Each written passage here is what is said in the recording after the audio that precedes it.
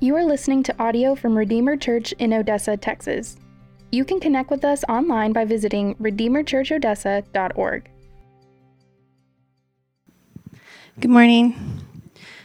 My name's Tana Marks. My family and I, Trenton and Remy, we serve here at Redeemer. This morning we're reading Romans chapter 5, verse 6 through 11. For while we were still weak, at the right time, Christ died for the ungodly. For one will scarcely die for a righteous person, though perhaps for a good person, who would dare even to die. But God shows his love for us in that while we were still sinners, Christ died for us. Since therefore we have now been justified by his blood, much more shall we be saved by him from the wrath of God. For if while we were enemies, we were reconciled to God by the death of his Son, much more, now that we are reconciled, shall we be saved by his life. More than that, we also rejoice in God through our Lord Jesus Christ, through whom we have now received reconciliation. The grass withers and the flower fades, but the Lord of our God will stand forever. Thank you, Tana. Hey, good morning. It's good to be with you. My name's Tanner House. I'm the lead pastor here at Redeemer Odessa. If you're a guest, thank you so much for being here. If you would, take a Connect card that's under your chair, fill it out, get it back to me. I'd love an opportunity to connect with you, to see how we can serve you and see how we can get you plugged into the life of the body. And if you're on your phone or your tablet, we use the ESV. And if you need a Bible, you can raise your hand. Chad will bring you one. We have some in the back, and those are for you to keep.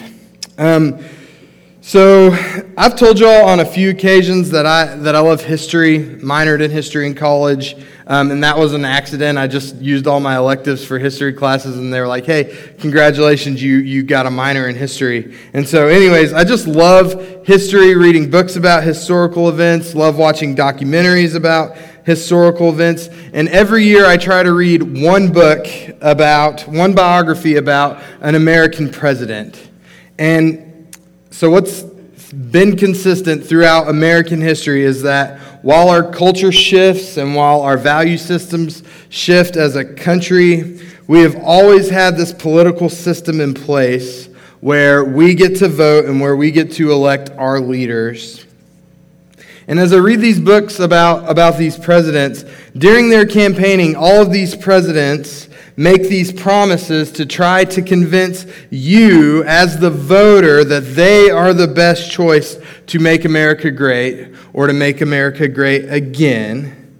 But, and this is not a political statement at all, but it rarely goes the way these men have said it was going to go. For example, in 1916, President Woodrow Wilson vowed to remain neutral in regards to the war in Europe. And within 12 months, we, the United States, we were engaged in World War I. In 1928, President Hoover pledged to end poverty, and he said in his campaigning, I will put a chicken in every pot and a car in every garage in America. And he followed up that promise by the worst economic depression this country has ever seen. My grandparents grew up in the Franklin Roosevelt administration, and he promised financial responsibility and to decrease government spending by 25% and keep us out of World War II. By 1941, all of those promises were broken. In 1990, the elder Bush promised no new taxes, but compromised in an attempt to reduce the federal deficit. And as goes pretty much every president that's ever existed. And it's not just politicians, right? Politicians aren't the only ones that fail to keep their promises. We have all experienced somebody breaking a promise with us, somebody hurting us on a personal level. If you've been in any type of relationship at all, you've most likely been lied to, you've most likely been let down, you've most likely been mistreated, and we have all done that to somebody else as well. Matt reminded us last week that Scripture teaches us that there is no one that is good. No, not one. There is no one that is righteous. No one chooses to follow God apart from a work of Jesus to them in our hearts. And yet, we have in Scripture the first advent. That means the coming of Jesus. Jesus Christ, as God, came and was born in flesh and lived among us, knowing full well that we are all unworthy sinners, knowing full well that in our sin we would disobey and rebel against him, a holy and just God. And he endured the cross and rose, thus making salvation and eternal life possible. Our sin, our treasonous rebellion against God required a payment. We were called to be holy, we were called to be perfect, and we weren't, and we aren't. And because of that, the wrath of God is against us before Christ intervenes for us. We deserve death and hell. And what we got was Jesus. And what we got was Jesus and his righteousness by grace through faith. When Christ physically steps into time and space, God confirmed for the world that he is a God that keeps his promises. The promises he made to Adam and Eve in Genesis 3, that he was going to undo all the brokenness, that he was going to undo the consequences of sin. So we have this baby born in Bethlehem, whom the angels say is Christ the Lord. This baby is God's anointed, the chosen one of God, the Messiah, the Savior of the world, and he is God himself. God himself is here. And therefore, we have a choice. We can believe in the sacrifice of Jesus to us.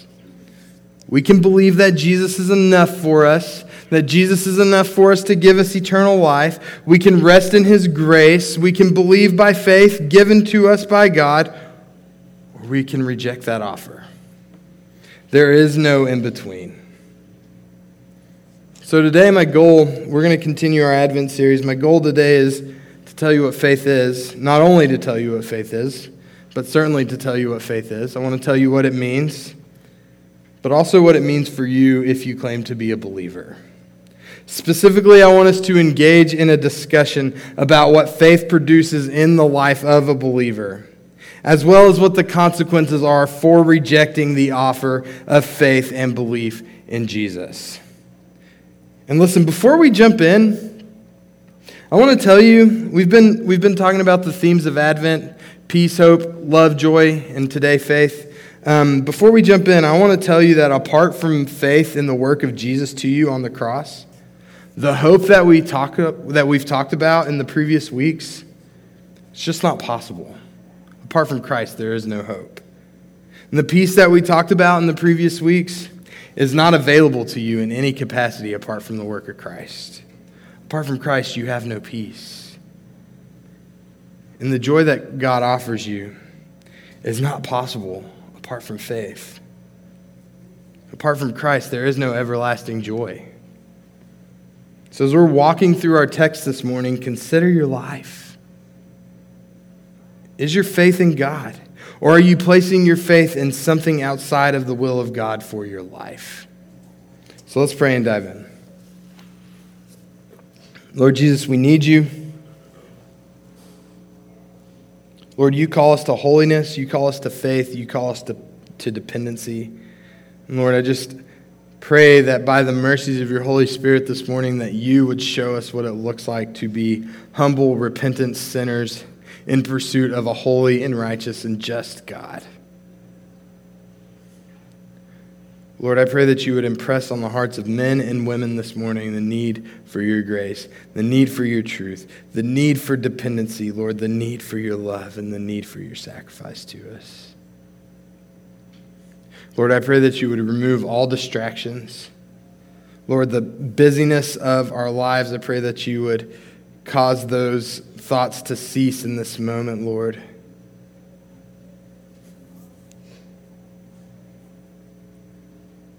Lord, just show us our great need for you. Church, if you're willing, I'd ask that you'd pray for yourself.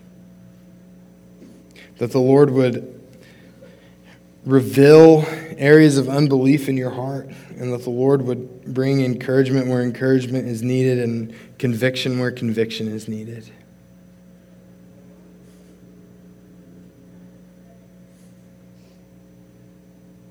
Lord, we love you. We ask these things in your name. Amen. All right, so before we dive into this text this morning, I just think it'd be helpful to get a good working biblical definition of what faith is. So Hebrews 11:1 says, "Now faith is the assurance of things hoped for and the conviction of things not seen." So in a real general sense, faith is being able to mentally assent to something that's true. That I'm going to be able to say that this is true, even though I may not have an immediate conception of whatever it is that I'm suggesting is true. Faith demands that we rest upon evidence that, when grounded on legitimate evidence, leads us to absolute assurance. Like, I'm able to look at this and say, that's true. I don't understand it, but I can see why that's true. So in terms of saving faith, Christian faith, we can define it as this. We have faith that God can and will and is pleased to save sinners. Dr. Carnes says it like this: faith is the work of the Holy Spirit. Faith is God's gift to the elect, enabling them to believe as true that which God has revealed in His Word, and to accept, to receive, and to rest upon Christ alone for justification, for sanctification, and for eternal life. And faith is never alone. It is always accompanied by repentance and produces good works, as it says in James 2. So when we talk about faith this morning, we're going to talk about faith in the terms of God's work to save sinners. And so Paul begins Romans 5 by saying, "Therefore." My pastor growing up used to give us this helpful statement for Bible study. He'd say, when you're reading your Bibles, and Christians, you should be reading your Bibles. When you're reading your Bibles, he said, anytime you see the word therefore, you should always look back and see what it's there for. Hey-o. So up to this point in Paul's letter to the churches in Rome, Paul has been outlining this theological treatise of the gospel. Specifically, what is known as the doctrine of justification. Justification is a legal term, meaning how a sinner can be in right standing before God. This justification from God is given to us and makes it like we have never sinned at all in this life. The shorter catechism of the Westminster Confession of Faith, if Devontae was here, he'd go, hey! The Westminster Confession of Faith defines it as this: justification is an act of God's free grace, wherein He, being God, pardons all of our sins and accepts us as righteous in His sight. But this isn't based on anything we have done or can do, but simply because Jesus is righteous and has given us His righteousness, what is known as Christ's imputed righteousness, and we receive this by faith alone in Christ alone. Paul says in Romans 3:23, "For all have sinned and fall short of the glory of God." For all have sinned. All, meaning truly all, meaning truly everyone. Every single person who has ever lived has sinned, has missed the mark, has rebelled against God and His holiness. We have all missed the mark. We have all missed the standard that God has set for us, and by a long ways. Like, we weren't even close. And therefore, we don't measure up to the standard that God has set. All have missed it, and all fall short. And not only that, not only do we fail to live up to the standard, our sin is more than just making bad choices and making little mistakes. Our sin, as rebellion against God, leads to brokenness, leads to broken fellowship with God and broken fellowship with other believers and broken fellowship with other people. It leads to feelings of guilt. It leads to shame. It leads to feelings of condemnation. Our sin just accuses us. Our sin functions as chains that weigh us down. Man, consider this for a second. Especially if you're walking in some kind of like secret sin. what would it feel like for you to be found out?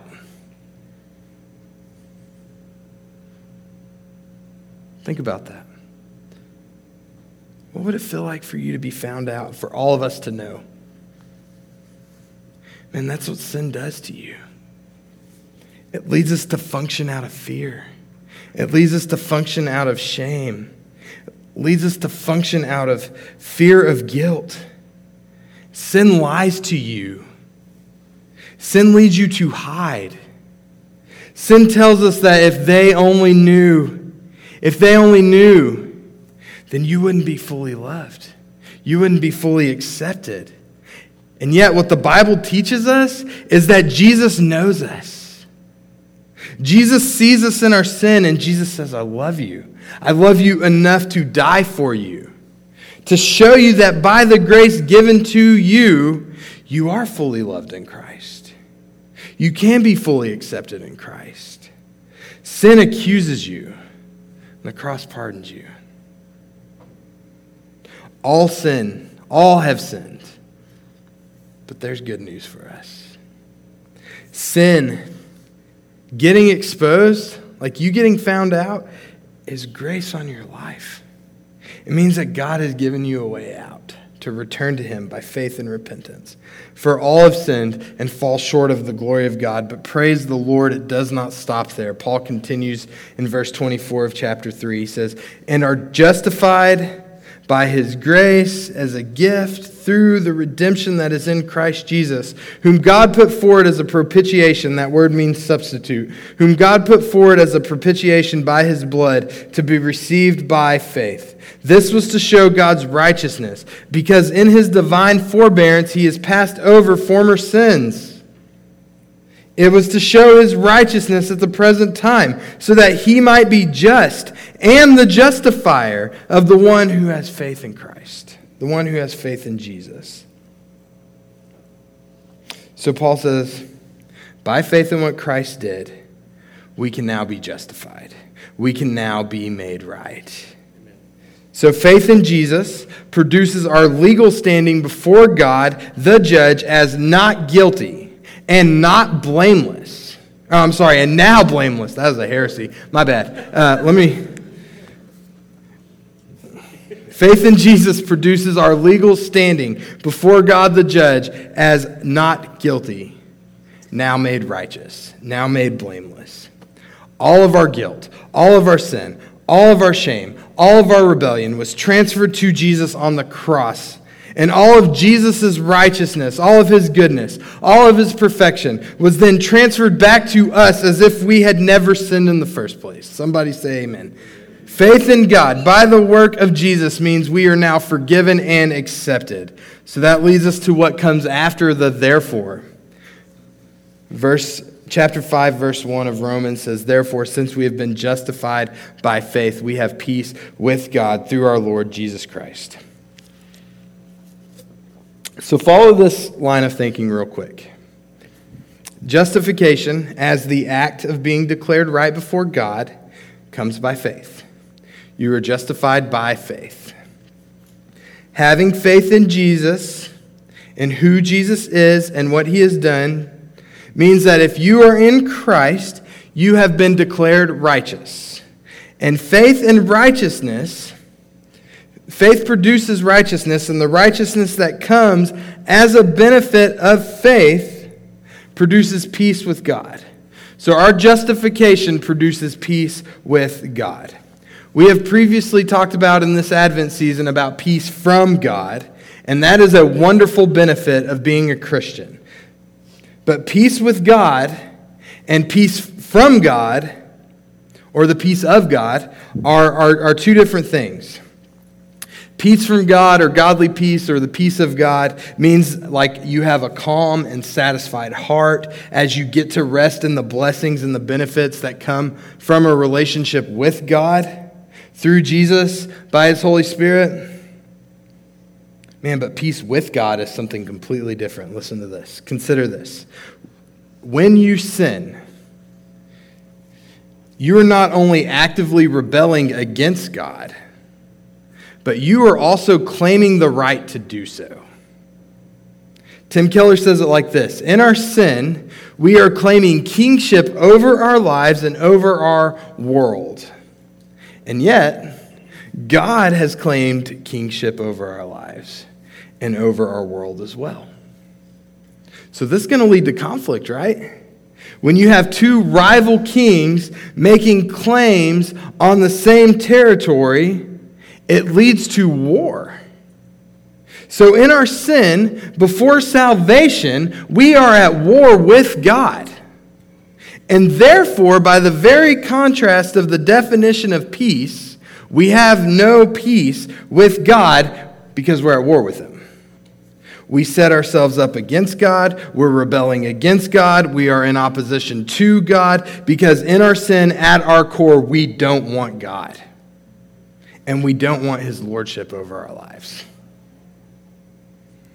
And what Paul says is that because of the work of Jesus to live a perfect, sinless life, the life that you were called to, the life that you were expected to live, but couldn't and wouldn't, because of the work of Jesus to die the death that we deserved, we now have peace with God. If you are in Christ, you are no longer at war with God, but rather you have peace with God. And with this peace, given by faith and given by justification, we can now joyfully submit to the King of our lives, who is the rightful King of our lives. And so Paul continues in this line of thinking. Verse 2, he says, "Through Him we have obtained access by faith into this grace in which we stand, and we rejoice in the hope of the glory of God. Not only that, but we rejoice in our sufferings, knowing that suffering produces endurance, and endurance produces character, and character produces hope, and hope does not put us to shame, because God's love has been poured into our hearts through the Holy Spirit who has been given to us." Through Jesus, we now, by faith, as Paul says, have access into this grace. What this means is that by the unmerited favor, the favor that we don't deserve, not only are we at peace with God, not only have all hostilities ceased, but now we have access to God. And that access to God is by grace through faith given to us to believe in Jesus. And that leads us to rejoice because of the hope that we have in God. And because of that, we have everything we need for endurance. There's this really unhelpful movement in our culture today that says if you are a believer in Jesus, you will not experience pain, and you will not experience hard, and you will not experience suffering. But the New Testament is filled with passages that don't spare believers from pain, but rather they promise that God is with us. Because Paul says, the Holy Spirit has been given to us. God dwells inside of us, and so now we have everything we need to endure. Because suffering as a believer actually is meant to be a gift to you. Because in suffering, we are reminded that the Lord of the universe advocates for us and that He is also with us. Listen, man, faith is such a wonderful blessing. It is how we are saved for all eternity. But life is hard. Man, life is so hard. And there can be so much pain. So it'd be real easy for me to stand up here and just tell you to persevere. Hey, persevere. But I don't want to trivialize your pain. I don't want to trivialize your struggle. But I do want to tell you that by faith, we have the opportunity to develop a relationship with God, especially in the midst of trial and in the midst of struggle. Through the blood of Christ, we have access to God. The Greek word means that we have been introduced to God by the blood of Christ. So think about this for a second. Most of us just don't know kings and queens and famous people, right? I don't have any famous people's numbers in my phone. In order for us, normal Odessa-type people like myself to meet famous people and become acquaintances with them, much less friends with them. Somebody has to introduce me to them, right? Like, I got to know somebody that knows somebody. There was this man that passed away this week on Monday from a heart attack, and he was famous in the college football world. His name was Mike Leach. He coached Texas Tech when I was there, and I was actually on staff for one season with the football team. And so I knew Mike Leach. And by knew him, I mean he yelled at me once. And I used to do the coach's laundry once a week after practice as part of my job. Without me, Tech doesn't win 8 games that season. But if you were to ask him like 2 or 3 weeks ago, hey, you know Tanner House? He would fundamentally, absolutely say, who? No, I don't know that guy.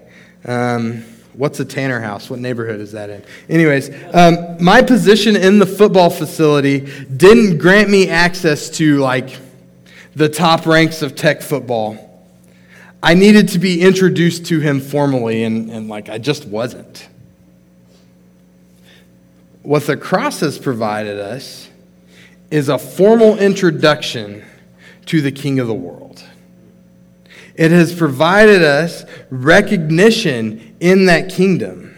It has provided us a hearing with and the ability to approach God. And because of that, we now have an opportunity to grow in that relationship. Because of Christ, we are able to step into the throne room of God and hang out in there. Like, we get to remain there. If you are a Christian, because of the Holy Spirit dwelling inside of you, then you are always in the throne room of God. And therefore, because of our status as believers, we have a God who is our warrior king, who fights our battles. The line goes from suffering to hope because we have a God who keeps his promises. And yet, so many times, we just try to fix our own junk. Run to a better job or a better spouse or a better car or more money or whatever. Instead of just resting in God to provide, we rob ourselves of the blessing of allowing God to work in our lives, and therefore we rob ourselves of the opportunity to be blessed by God, and therefore we rob God of the opportunity to get the glory in our lives that is ultimately due him anyways.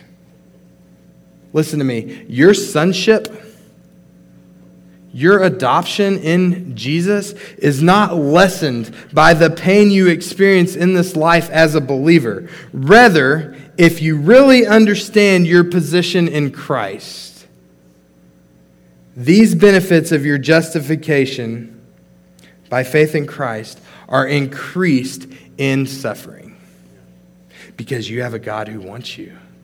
And you have a God who knows you, and you have a God who sees you, and you have a God who is pleased with you, and you have a God who is constantly at work in you for your good and for his glory and his will for your life. And he is working to make you more like him.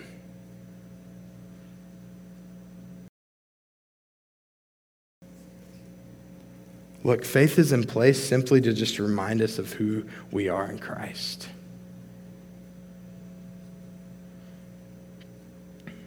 And who are we in Christ? Well, let's look at the text. Verse 6, it says, "For while we were still weak, at the right time Christ died for the ungodly. For one will scarcely die for a righteous person, though perhaps for a good person one would dare even to die. But God shows his love for us in that while we were still sinners, Christ died for us." Man, at the right time, Christ stepped into our space and died for ungodly people like you and I. Dr. Mount said that the fall of humankind did not put an end to God's plans once and for all, but rather necessitated an eternally significant detour through the cross and through the empty tomb. God's plan, then, is that we should reflect his glory, and that's now being realized in the lives of obedient believers.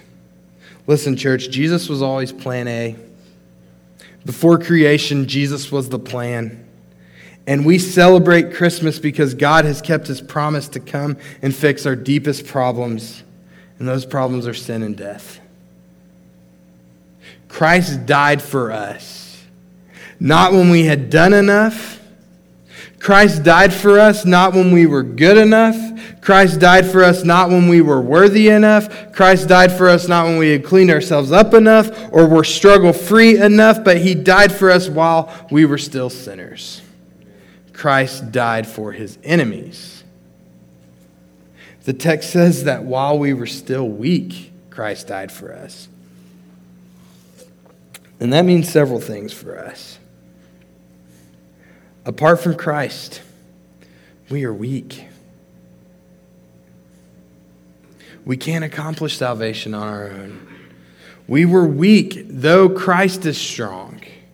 He came and defeated our ultimate enemy of sin and death on our behalf. And now, because of the righteousness of Jesus given to us, everything that belonged to Jesus is now ours.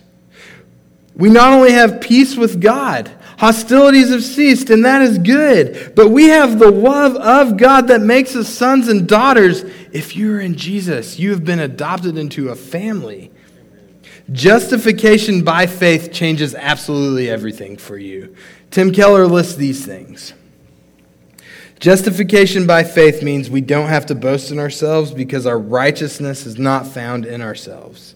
And therefore, it leads us to give glory to God and have a hopeful humility about ourselves. Justification means we don't have to fear God. We know we're sinful, and we can know our sins are covered, and they're not counted against us. And so faith leads us to find joy and security in God. Justification by faith gives us an identity. We have been adopted by love into God's family through Christ, and now we have a purpose and an understanding of who we are in Christ. Justification by faith leads to assurance. We know that we serve a God who has kept his promises, and by his grace he will continue to do so. Justification by faith leads to hope when hope is gone. The person who believes in God as his or her Lord and Savior can say, I still have God's promises to me. And that's enough. God has made us right. And Paul finishes this passage by saying in verse 9, since therefore we have now been justified by his blood, much more shall we be saved by him from the wrath of God. For if while we were enemies we were reconciled to God by the death of his Son, much more now that we are reconciled shall we be saved by his life. More than that, we also rejoice in God through our Lord Jesus Christ, through whom we now have received reconciliation. And the demands of God's just wrath against sin have been satisfied through Christ's death in our place. And therefore, because of this, as believers, you are no longer standing condemned before a just and holy God. God's love is upon you, not his wrath. Christians, we have been saved from his wrath. We have been saved from hell and death. While we were still enemies, Jesus died in our place. God has made friends out of enemies. And that is the wonderfully good news of the gospel. That Christ came into this world to reconcile sinners back to God. And he did so in love. And with that knowledge in mind, we have one of two choices. The first is, you can accept God's free gift of eternal life by faith in God. Christ was born. And that is why we celebrate Christmas. And Christ was born to die. And his death is total, and his death is complete, and his death is sufficient to save you. In Christ, you have been freed from your past. When you come to faith in Christ, your sins of the past are forgiven, and you have peace with God. And you are free to enjoy the benefits of your salvation now. You are free to enjoy a personal relationship with God now. And you have access by the blood of Christ to this God now. And one day, you will experience freedom from pain and suffering in his presence for all eternity. Man, do you believe this? Do you believe this? Do you believe that God loves you? Do you know that he loves you even in spite of everything you have ever done? In spite of everything you've ever done, he loves you because he already knows it all. He sees it all. He knows all. Even the stuff you're thinking about. And he still loves you. And he's offering you forgiveness freely by faith and belief in him. Faith in Christ leads to repentance. It leads to turning from our sin, asking God to forgive us by his grace and his mercy through Jesus. Listen, man, God is not displeased with you. And when you approach him in humble submission, acknowledging your need of him, he forgives. So response 1 is repentance by faith. Response 2 is rejection. And there's no in between. Response 1 is repentance. Response 2 is rejection. You can continue to live for yourself. You can continue to live in your sin.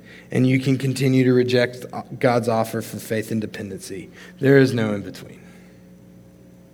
But God is offering you freedom in faith by him, in faith, through the cross of Christ, where God himself bled and died for your forgiveness. Man, I implore you by the mercy of God, confess your neediness. Confess your sinfulness to him and receive his love, receive his adoption as a son or a daughter of God this morning. Man, we have faith in God because God has kept his promises. By the cross and by the resurrection, we can be assured that we are loved and accepted and pardoned. And by faith in God, who has accomplished our salvation, we can now worship him in faith for what he has done for us. And so will you submit your life to Christ this morning? Repent and believe by faith in the great God who came and dwelt among us. Let's pray.